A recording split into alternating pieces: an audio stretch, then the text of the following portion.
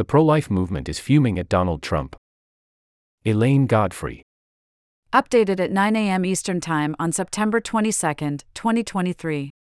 A few weeks ago, the Texas anti-abortion activist Mark Lee Dixon told me that he viewed Donald Trump as the Constantine of the anti-abortion movement, a man who, like the Roman emperor, had been converted to a righteous cause and become its champion.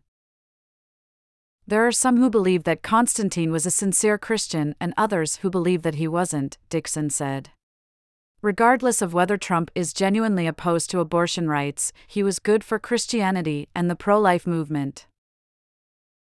Enjoy a year of unlimited access to The Atlantic, including every story on our site and app, subscriber newsletters, and more.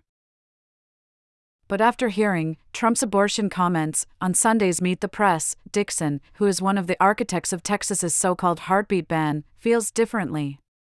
He'd been helping plan a big Trump rally in Lubbock. Now he's worried. "What I want to do is get up on stage and brag about Trump. But at this point, his statements do not represent what we have worked for 50 years, Dixon said. The goal of the movement was not overturning Roe v. Wade, it was ending abortion in all 50 states. Never miss a story. Start your free trial. Uncompromising quality.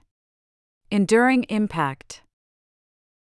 Your support ensures a bright future for independent journalism.